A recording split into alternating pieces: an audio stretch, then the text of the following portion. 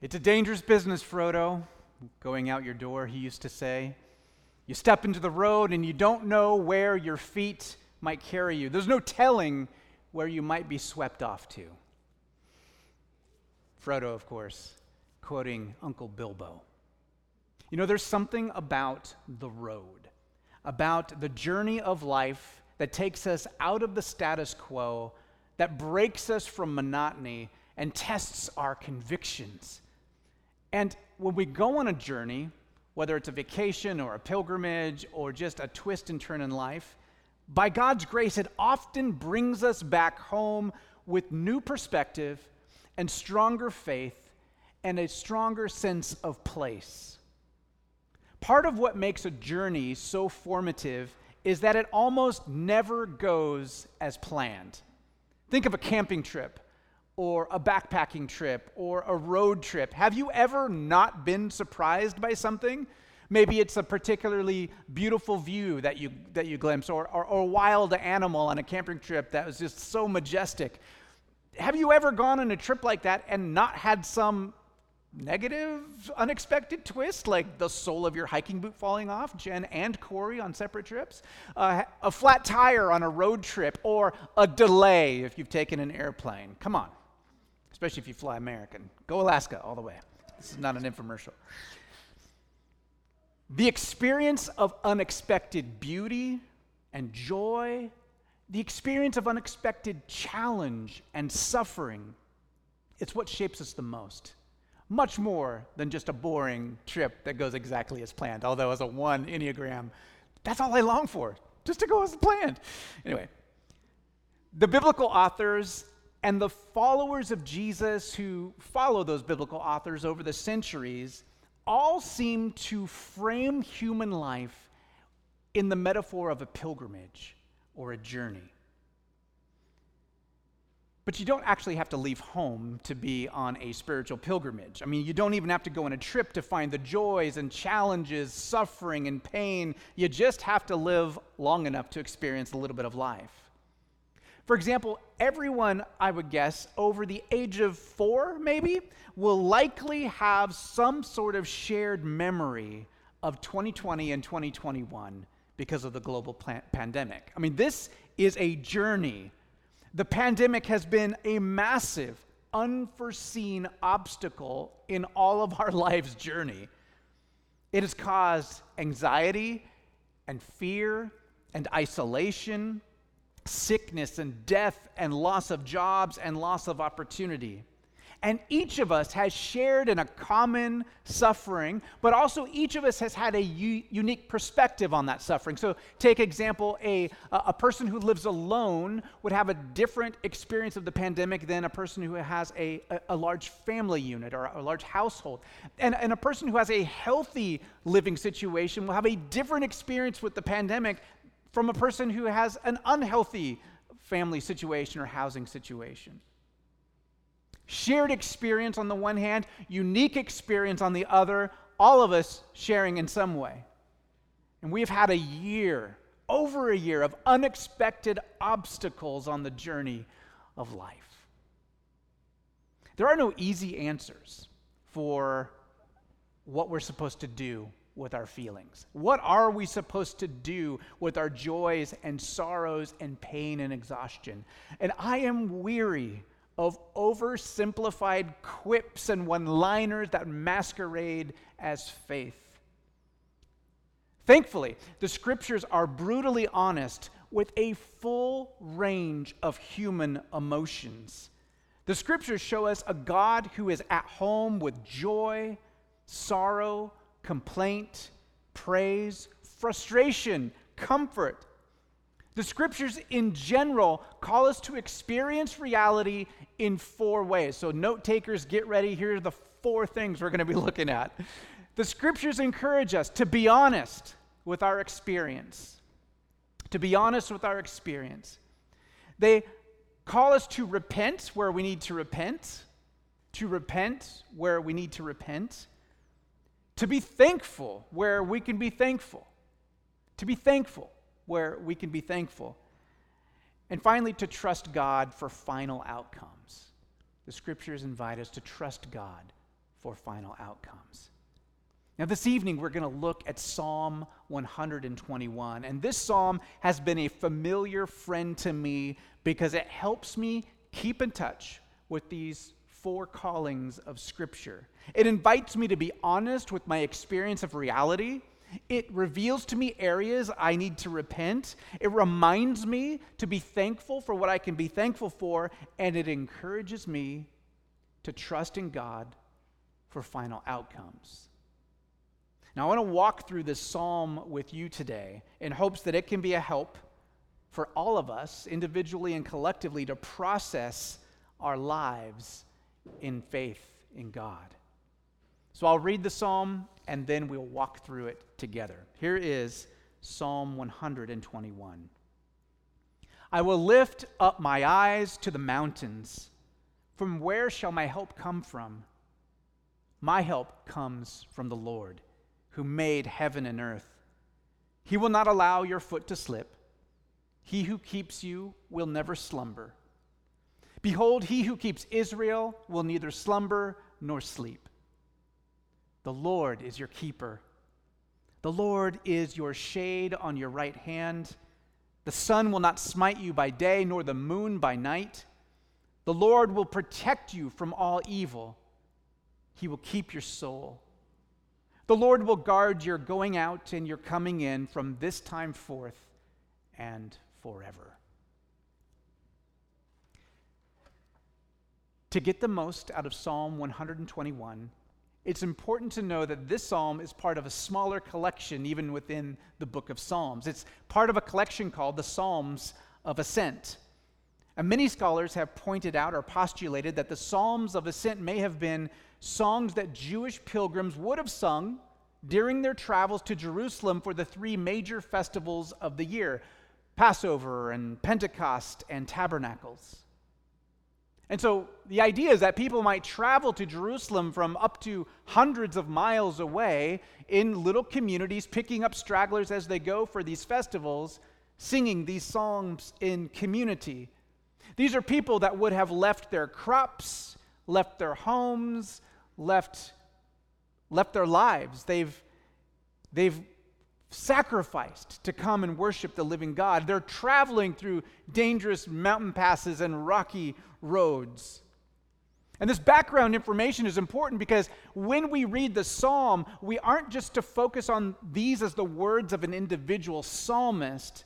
We're to imagine this sung by a community of people going in the same direction. And that to me sounds a lot like a church, a group of diverse people going in generally the same direction. We might be, all of us here, on the journey for different reasons, in different stages of life with different personal baggage, amen? We've all got that. But we're all headed, in general, toward Jesus. If you didn't know that and you're like, I don't want to go there, sorry, that's where we're going. So that's where we're going as a community, toward Jesus. Thank you. That might be actually one of the few things we have in common. We're pretty weird people. I'm a pretty weird guy. Samara reminds me all the time. Weirdest dad in the world, right, girl? Okay, so one of the few things we have in common is that we're headed toward Jesus. Okay, so how does Psalm 121 help us to be honest with our lived experience? How does it help us to repent where we need to repent? How does it help us be thankful where we can be thankful? And how does it help us trust God for final outcomes? Well, let's take each of these in turn. Psalm 121 helps us to be honest with our experience because it just flat out names the terrain. It does not sugarcoat the experience. You know, before the Roman Empire built their massive expansions of road systems, these pilgrims followed these small footpaths over rocky terrain to sprain an ankle, to break a leg. I want you to think, if you've ever traveled with older people or with small people on just an airplane trip or a road trip and one person gets sick, or one person, you know what I'm saying? Like, now imagine going 100 miles with people and you sprain an ankle 50 miles in. There's no clinic, right? You might be 10 miles from the next water hole. I mean, this is perilous journeying. they are in very real danger. Bandits hid in narrow, rocky places when they're going through a pass, common for people to overpower others to steal what little they could get.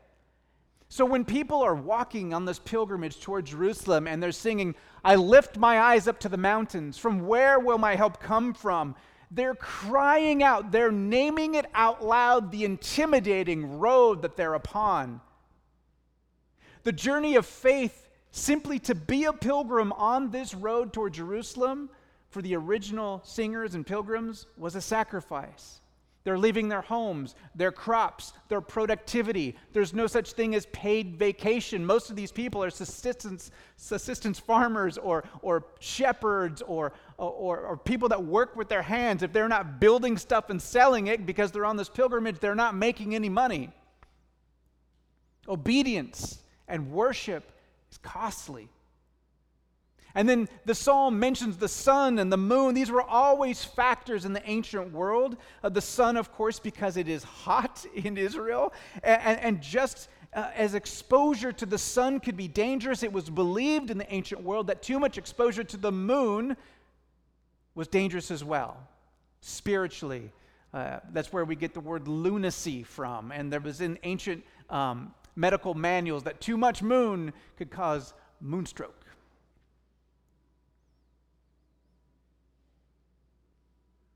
Besides just the heat and the fear of what the moon might do to you, the sun and the moon represented 24 hours. There's not a time of a person's existence when they're not either under the watchful eye of the sun or under the influence of the moon. And so what this is saying is it's a whole person's life. And so the psalm encourages us to just name the hardships that we're going through, the fears and the worries, the challenges of reality. And I would say that any religion that encourages us to hide our feelings or to pretend that everything is okay all the time is a false religion. Any religion that encourages us to pretend that everything is okay all the time when it's not really okay, I would say is a false religion.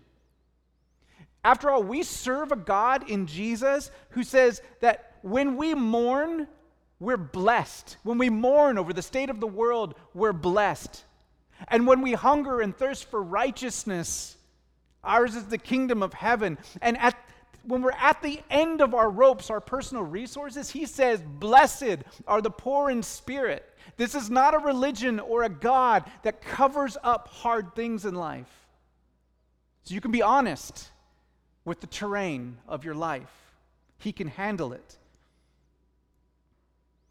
This psalm invites us to challenge the psalmist as well when he writes that God won't allow your foot to slip, or God never slumbers, or God will protect you from all evil. It says that in Psalm 121, and I think we're invited to say, well, it sure seems like you're sleeping on me lately. It sure seems like evil is happening all around me. It's okay to ask those questions. God, it seems like you're absent sometimes. I look to the mountains. Where, indeed, will my help come from? And if you ever have fears and doubts, anger, frustration at the way things are going, you are not an outlier. You are not one in a million. You're not doing Christianity wrong. You are in the good company of the faithful. Rejoice. You're not alone. But Psalm 121 doesn't just stop there. It doesn't only encourage us to be honest. See, honesty is a starting point. And if we keep going down the road of honesty, I'll just speak for myself, then I start to look in the mirror a little bit. And I start to realize ways that I am part of the problem of my own mess and the mess of the world. And I dare say, you are too. And so this honesty leads to the second piece where we start to realize our part in the mess. And it encourages us to repent where we need to repent. So tucked away in the meaning of the first two lines of this psalm, there's a detail that's obscured to us that would have been a little more obvious to the original hearers and chanters of this psalm. I lift my eyes up to the mountains. From where will my help come from? In the ancient world, mountaintops, hilltops, tops of ancient trees. These were places where idolatry took place, where false gods and goddesses were worshipped in hopes that they could bring good fortune and protection. So when these pilgrims are walking and chanting, "I lift my eyes up to the mountains, from where does my help come from?" we're invited to reflect upon the ways that we've looked for help perhaps outside of the realm of God and Jesus and the ways prescribed to us by Scripture. You know how it is. Life gets hard, and God doesn't seem to be paying attention. And we know we're supposed to wait on the Lord, but we get fearful, and we start to suffer, and we want help now. And so we look to sources, other focal points to build our lives around that we think can offer what God is lacking. And so we say, Jesus is Lord. But we work sometimes, some of us, as if career is Lord. Or we play as if pleasure was Lord. Or we pick and choose what we like about Scripture as if our opinions about Scripture were Lord. And we say Jesus is Savior. But sometimes it's easier to lack generosity and to hoard our resources as if our own financial security was our Lord. And we say Jesus is the Prince of Peace, but maybe we turn to substance abuse to numb our pain or distractions in life so that we don't have to deal with the hard stuff. And we say, we're loyal to you, Jesus, in your kingdom. But we see too many in the church throw their lot in with one political party or another as if those solutions are going to bring the kingdom. The stresses and pain of the journey are real. The temptation to look at these lures of false saviors is not only powerful, sometimes it's irresistible. And so we're invited to check ourselves and to repent and to name our rebellion and to come clean before the Lord. I can tell you this, He's gracious, forgiving. He's not going to chastise you for coming clean. That's a gracious invitation. One thing about the journey of life is that while it's filled with obstacles and pain, it's also amazingly full of beauty and grace if we look for it. And Psalm 121 helps us to be thankful where we can be thankful. So for these Jewish pilgrims, imagine them walking over these stony paths, vast distances. It would be tempting, wouldn't it, to be focused on the hardship. But also just expand your mind, pretend that we, people who know each other pretty well, who love one another, we're going on a journey like that. I would have to imagine that on a journey like that, people are encouraging one another. That they've received encouragement simply from being together. By having traveling companions, just company can be encouraging. To have people sharing in the singing of these psalms of faith is an encouragement to one another, just like I was encouraged moments ago singing with you.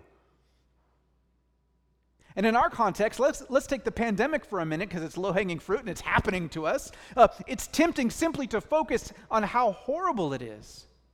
And Psalm 121 encourages us, right, to be real with our hard experiences, but our reality probably also includes unexpected graces as well.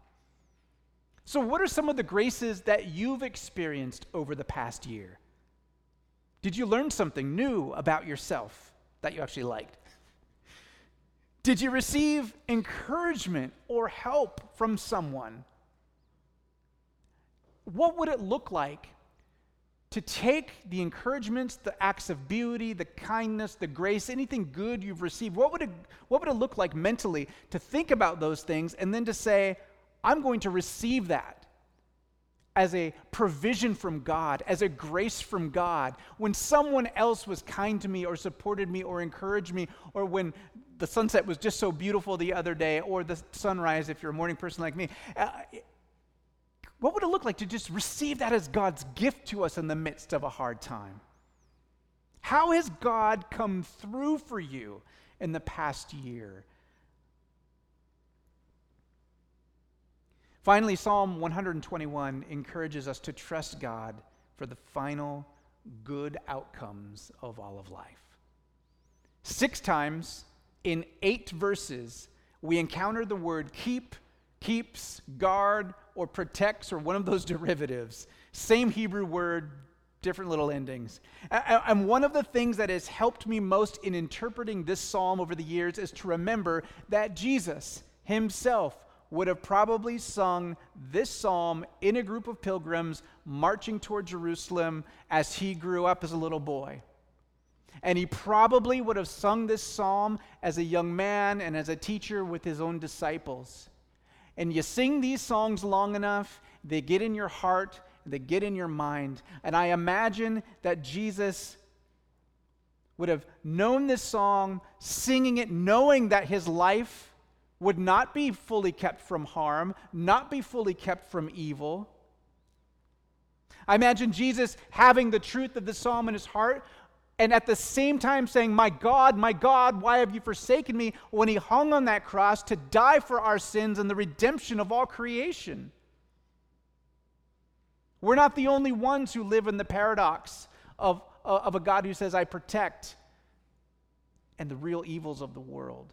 Jesus lived it too, and that's why I can trust in this. Because death doesn't have the last word. Yahweh, the living God, the one who keeps us, the one who guards, the one who preserves our very lives, Jesus is able to endure because of what he believed about God, that God would keep him and ultimately bring him to new life. And the resurrection of Jesus shows that this is true. And so Psalm 121 can grant us hope and peace even in hard times because God truly is the keeper of our lives, our past and our present and our future. Would you pray with me?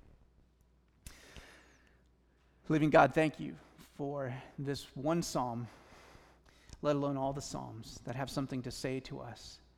Not just information for our brains, but good news that can reach our hearts. Thank you for the full spectrum of a psalm like this that encourage us to be honest with our raw confusion and anger and pain and sorrow. It gives us room to repent. It encourages us to look at the beauty of the world, at the grace at the same time. And it gives us hope in Christ that you will redeem us and all things in your good and gracious way. I pray for my sisters and brothers and I that you would fill us with hope and resolve because of who you are. Amen.